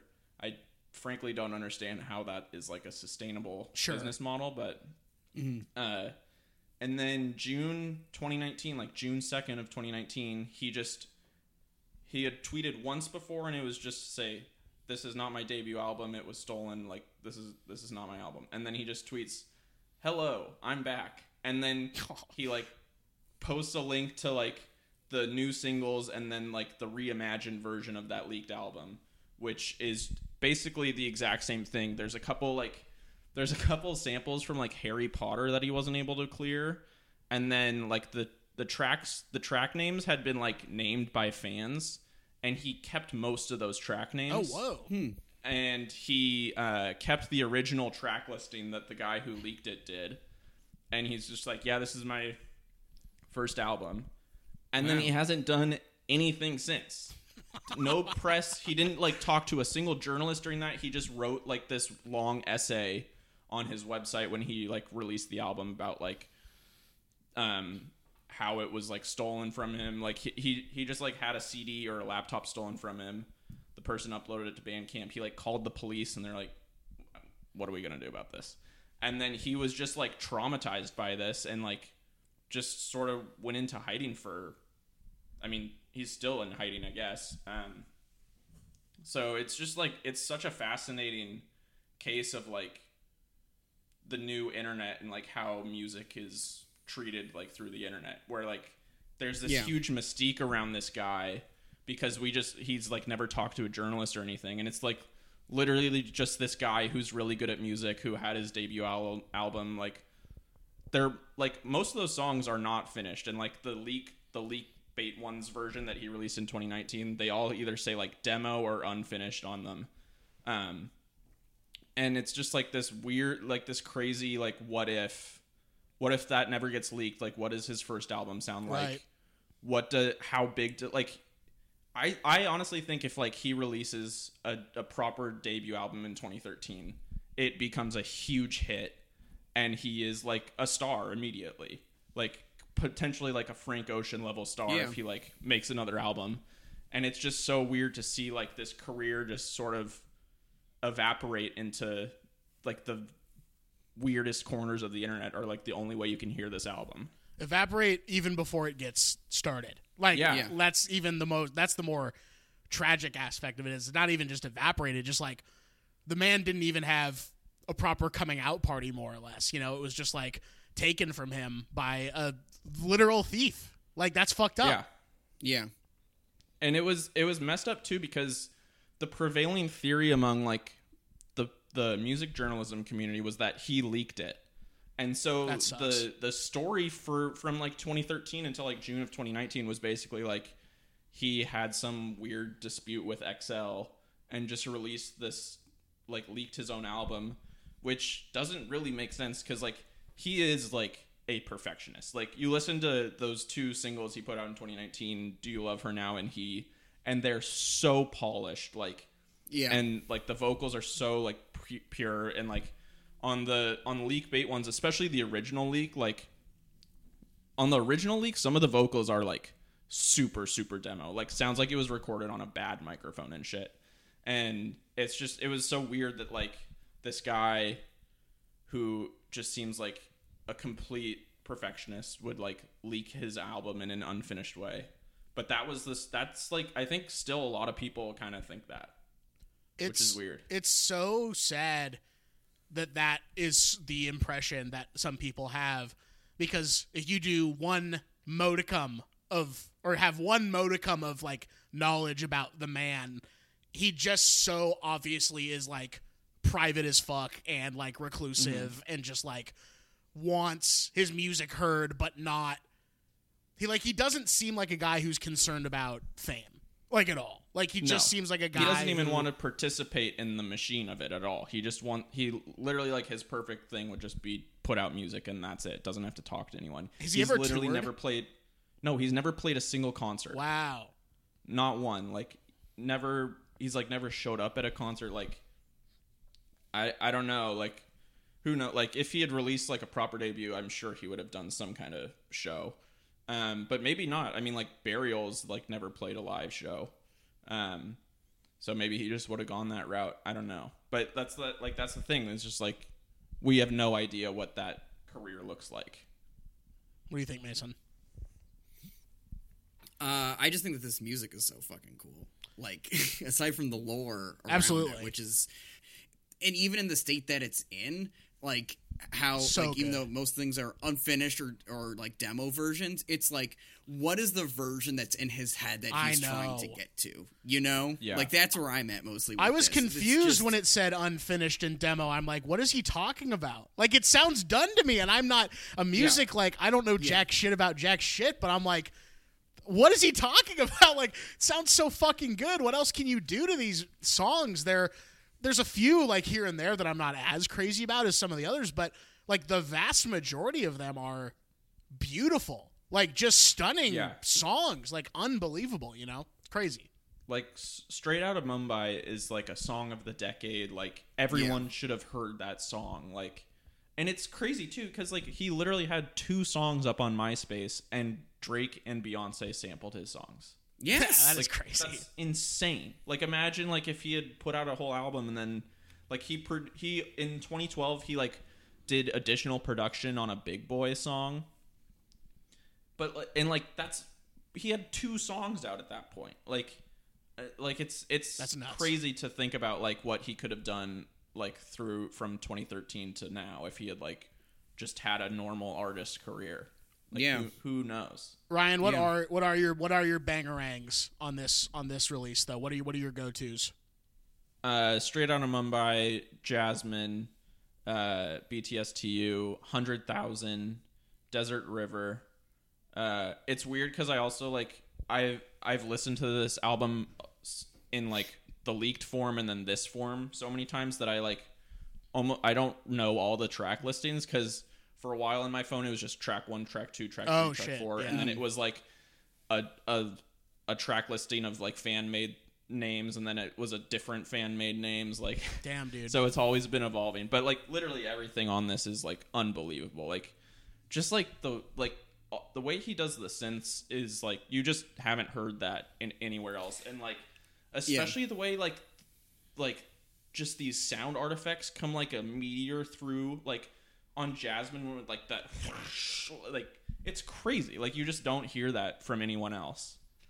It's I think it's amazing how that like part of your brain can work. Like how it can be like, I can hear the panning of that sound, you know, like before it happens, or I can hear the dynamics of Crush, you know, or something like just off the rip, you know. It's amazing, and it like it's crazy to me that these are unfinished. You know what I mean? Like they sound ready to go. Like if you had just played that song for me, I would have been like, oh, cool. So that's like on dance radio, like right now. Yeah. And I just would have known that it was an unfinished track or a demo version. But I gotta be honest, I don't really know how to talk about this album outside of A, like the lore and the backstory, and B, just like, you know, sometimes we get stuff on this show where it's just like you just gotta watch it or you just gotta listen to it. And I feel like this is one of those things where it's just like you just gotta throw this guy on. It's 33, 35, 37 minutes, something like that. Just throw on some fucking your best pair of headphones and just vibe. Just vibe with this shit. It's so good, you know? Yeah. Yeah. It's nuts. Yeah. Noah, do you have some favorite tracks on this here project? I do, and it might be the Jack Freiberger, what do we call it? The Jack Freiberger what? Test? Sniff? I don't know. The Freiberger sniff. We'll call it the Freiberger sniff, because I do have two of the favorite tracks I have in common with Ryan here, but all the stuff in the middle is different. Straight Outta Mumbai, Genevieve, when I've heard Genevieve come through the headphones. I forgot to say Genevieve. Like, that's another thing, too, is the original version doesn't have that, like, last 30 seconds where... Oh, it just sort of fades out. Where it, like, fades out and then it comes back, like, with this vengeance. It's also interesting because the version of He on YouTube also has a similar thing where it, like, goes quiet and then it comes back, like, really strong. And that's, like, so interesting to me that... I wonder if, like, on the vinyl version it's like that for He... But on the regular streaming version of that single, it just ends. It doesn't have that last, like, sort of 30 seconds. But, yeah, the end of Genevieve, that was the thing, too. Because, like, when I listened to it for the first time, like, the leak, Bait One's version, it basically the whole album is the same except for that. Like, Genevieve ends and then it comes back. And I was literally, like doing the ultimate soy face. I was like freaking out. I love that. Love how different generations of different children of different eras soy face over different things. For people who are about 7 to 12 years older than us, they're soy facing over George Clooney's drinking whiskey with Quentin Tarantino, and I could watch a 20-minute video about it, whereas we're soy-facing over, like, the Jai leak is a little different on the vinyl than it is on the streaming one. But when I was listening, I also listened to this for the first time when I was playing Tony Hawk Pro Skater 1 and 2 Remaster. Shout out to Tony Hawk 1 and 2 Remaster. Swaggy. Through these headphones that I'm wearing right now. Good pair. I love these headphones so much. This is one of the best. These were a gift last holiday season, and they're just so fucking good. Audio Technica, whatever. You're not gonna buy them, so I'm not gonna say them. But when Genevieve comes on, that's when I knew the album was special. I was a little like I like Straight Outta Mumbai, but I was a little bit like I don't know about some of the first tracks. But when Genevieve came on, that's when I knew I was in love with this guy, with this album. It just kicked it into high gear, and then basically from there until the end is just like banger after banger after banger. But we got Straight Outta Mumbai, Genevieve, Crush. Crush might even be my favorite, honestly, song on the album at this time. Jasmine, Baby Beat, even though it's like 35 seconds, just the Casey and Joy, baby, baby, baby, baby, baby, baby, baby, from Someone Like You or whatever, is a great sample. All Night, and then BTS to You. Those are my favorite tracks on the album. But this is truly the Freiberger sniff. Like, you can throw this on take a big whiff, and your favorite tracks will be different than Ryan and I's. Mason, what about you? What are your faves? The ones that I highlighted in my notes were Straight Out of Mumbai. I think we can all agree on that. I'm kind of actually in between the two of you guys here, because I have Straight Out of Mumbai, Genevieve, Crush, Unfinished, Jasmine, of course, Desert River, All Night, and BTSU as my favorites. Just on first listen. I also really liked Raw Beat when I listened to it the second time, just because I think that sample is so, how he plays with that sample is so funny. That's another one that kind of like fades in and then comes back before ending. This album is great. I don't This know. album is great. I don't know what else to say about it, boys, to be totally honest with you. It's a great fucking album. It's truly, you just have to hear it to fully get it. You know what I mean? Yeah. I think another interesting thing about this that I didn't realize for the longest time, but basically every song on here is like a heartbroken love song, which, like, if you make every song on your album like that, it, like, I can't think of another album like that where I'm, like, having a good time the whole time, but, like, it just works so well on this. Like, it's so crazy that, like, that's basically the only song he's doing the whole time, and it all just works unbelievably. And I think that I think you're right on that. I didn't quite catch that when I was listening to it, but I think that's a good point. And it's how he's able to sort of like, that's just, you make a great point. What I'm trying to get to is you make a great point there that he has such a different like kind of approach, I guess, to exploring this topic. Like people can write like album long, like where every song is about some kind of heartbreak and they all like kind of sound samey, or you don't really get like the full depth of their experience. But like this really does feel like Jai Paul went through some color of heartbreak, and he really just needed to exercise what he was feeling by making these beats. Maybe that's why he's so like protective about it, you know, like it's such a raw sort of a raw feeling for him. I don't know, but that's a great point, Ryan. Yes, Ryan. You nailed it, my friend. That's right. Anything else worth mentioning? I only have 3 fast facts because Ryan more or less covered the whole lore of the entire thing. But is there anything else worth mentioning that we haven't touched on yet? I don't know. I don't know either. No. I think we've sung this album's praises quite a bit. Okay, here comes the fast facts. Okay, here we go. Jai Paul, English songwriter, record producer, and recording artist from Rayners Lane. You're from there, right, Mason? Yeah. Okay. In Greater London, England. His early demo, BTSTU, posted on MySpace, led to a discovery with a recording contract from XL Recordings. Together with its follow-up, Jasmine, these songs have been influential on underground as well as mainstream pop music in the 2010s. You guys know about the whole leak thing. Ryan covered that in spades. Despite reporting the leak to the police and the police later finding those responsible and having their PayPal accounts frozen, Paul said he found it, quote, very difficult to deal with, that sections of the public and media had thought he had leaked the music himself, constantly being asked about it as the primary reason for him feeling as a loss of trust and why he withdrew from life in general for several years. Music media has speculated about Paul's background, motivation, and intent as he has remained out of the public eye, and his professional music career has not followed convention thus far. English publication Clash noted Paul's distinctiveness early on in 2011, saying hype is a fascinating commodity, whether some quickly melt down from the attention for liquid purposes. Promising talent Jai Paul removed all of his music from MySpace and went to get his shit together. XL Recordings founder and owner Richard Russell accepts Paul's idiosyncratic style, saying, quote, Jai is a wizard. The way he's going about things is, I think, for many baffling. He's going about them in the most Jai Paul way you could possibly go about them, and who knows where that may lead. Guardian writer Michael Cragg, great name, having met Paul in 2011, observes that Paul's enigma, quote, genuinely seems uncontrived. Jai just doesn't seem into the idea of rushing or teasing new material if he isn't ready. In a separate piece for ID, Cragg goes on to say, there was something incredibly charming about his confusion as to why anyone would want to talk to him. Weirdly, he was under the impression that he could just release music for people to enjoy, and that would be that. Ryan, I'm not going to make you guys read another script to explain Mercedes Valuable Player, so don't worry about that. But Ryan, who, what, or which is your Mercedes Valuable Player, and do you recommend Leak 413 Bait Ones? I'm giving this a full recommendo. obviously. It is my favorite album ever.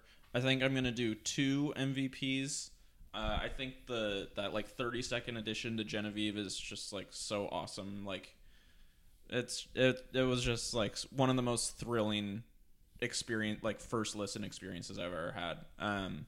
And then I really like that he like kept the original track list and like ending with BTSTU, because he says this line over and over again in that song where he's like, I know I've been gone for a long time and I'm back and I want what's mine.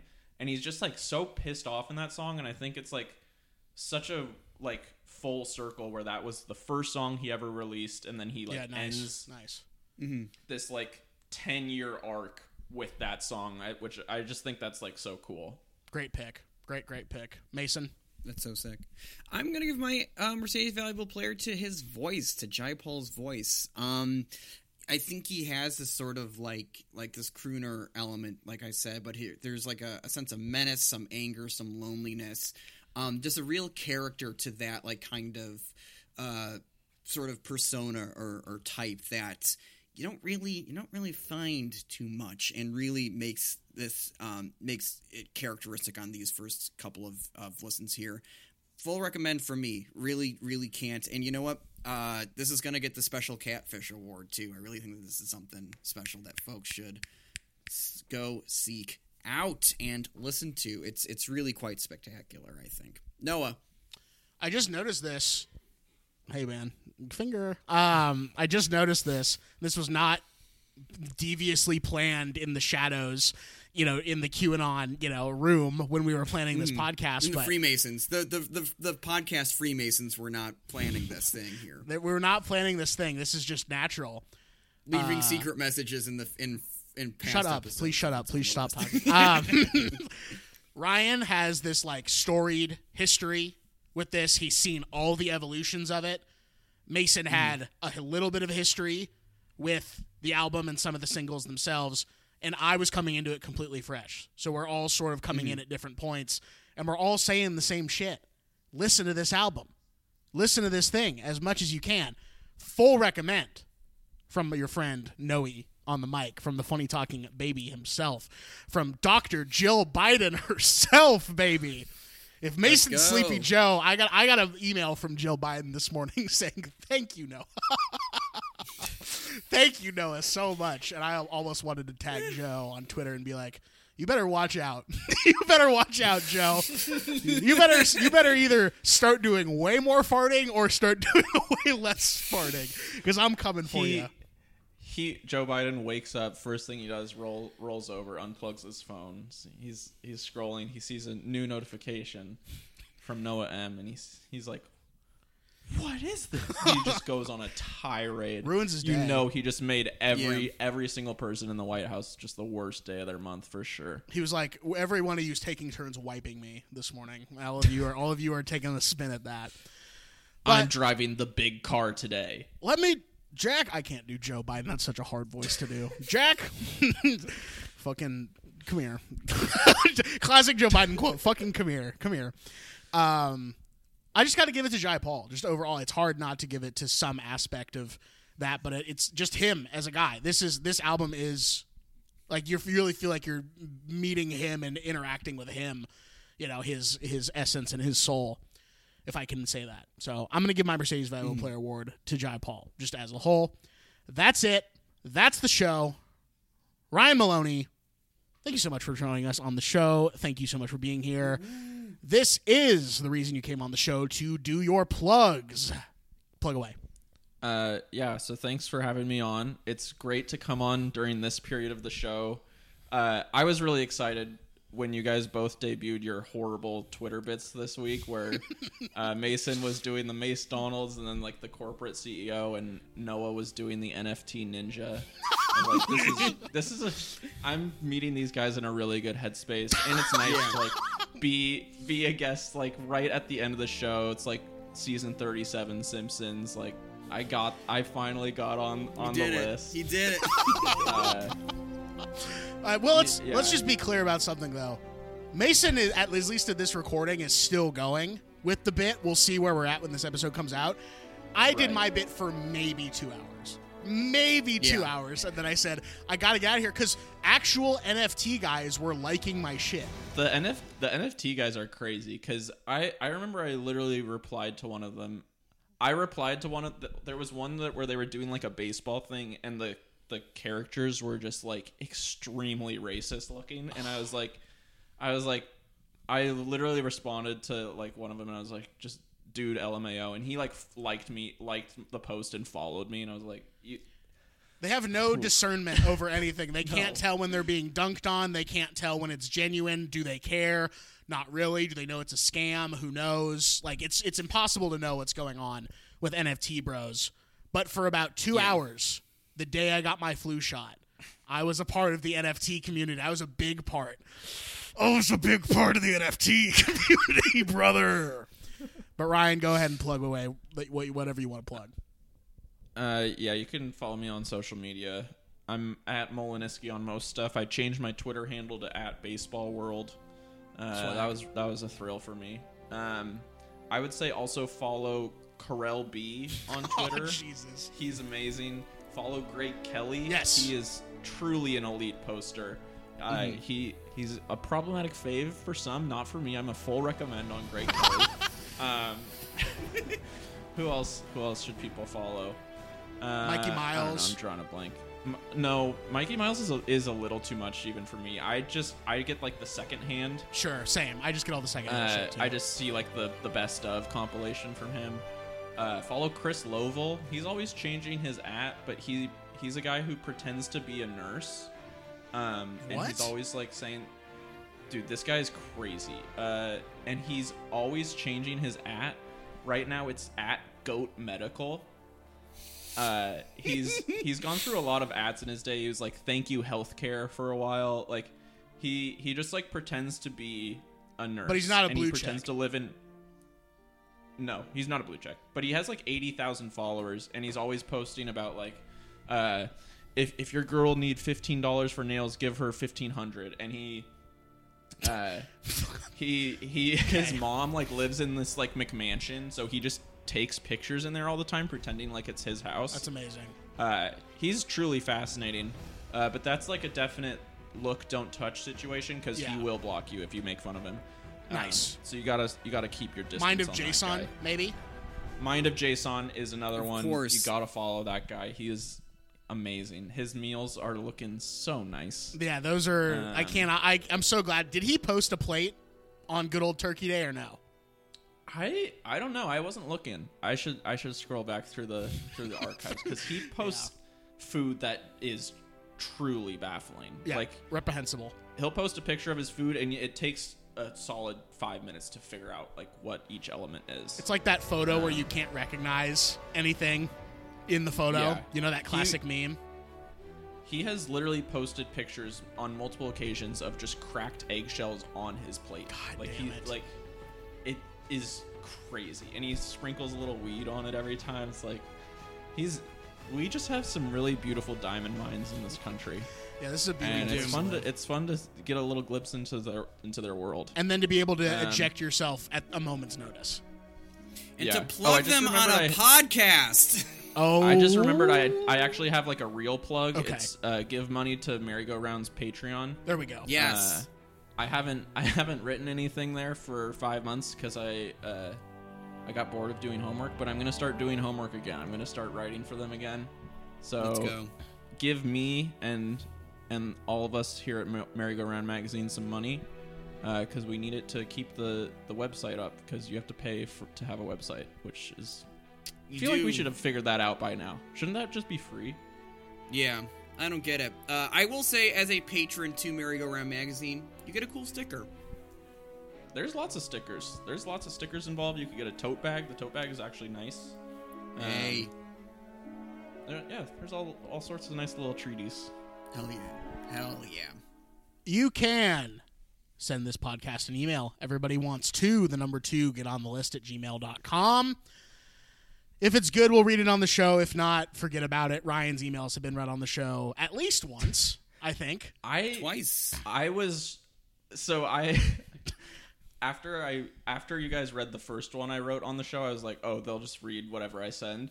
So I sent the stinky poo train idea, and Mason like responded immediately and was like, just gave me an answer, and I was like, oh, they're not reading that on the show. And then you guys actually did talk about it for like 10-15 minutes, and I was like, wow, this is nice. They're just saying stinky poo train over and over again. We make Yeah. fucking dreams come true on this show. Yeah, my friend. send them an email. Send them really fucked up stuff. Let's see what their line is. Let's see what the limit for emails is. And if it isn't read on the show, you will know you've crossed the line. But you can follow this show on Twitter and Instagram at @itsOn_the_list on Instagram, at @itsOnTheListPod on Twitter. You can follow me there as well. Letterboxd, whatever, you guys know. My favorite podcast on hiatus right now. Check out the back catalog. Ryan and I did an episode 47, talked about his favorite baseball team, the Oakland A's, and baseball in general. Something tragic happens on that episode where my Zoom literally crashes on me, which is one of like 1 or 2 times it's happened. The other time being when we recorded with Marin and Austin. It's fucking nuts. I hate when that shit happens. But check out the back catalog of my favorite podcast while we're on hiatus. And I think that's mainly it. And now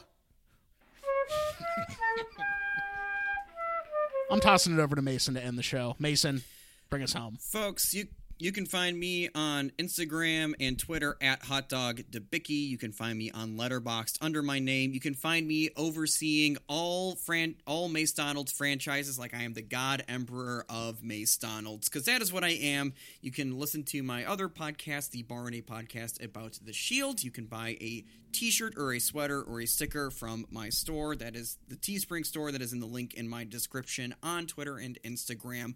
Or you can find me trying to stay warm in the city of Chicago, trying to get out to the theaters as much as I can before the year ends, seeing all manner of fun things. Going to see Licorice Pizza the day after this episode drops. Finally, I cannot wait. Ryan is going to have to wait a little while for that. I'm so I have to sorry. wait until fucking Christmas. Fuck I'm you. so sorry.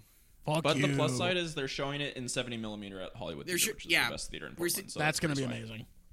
70mm for me too, baby. I cannot wait. But folks, I think that about does it for me. And as we like to say to end out the show here, tell someone you love them this week. Do something that you love this week. And we will see you all next week. Thank you. Thanks, guys. Bye. Bye-bye.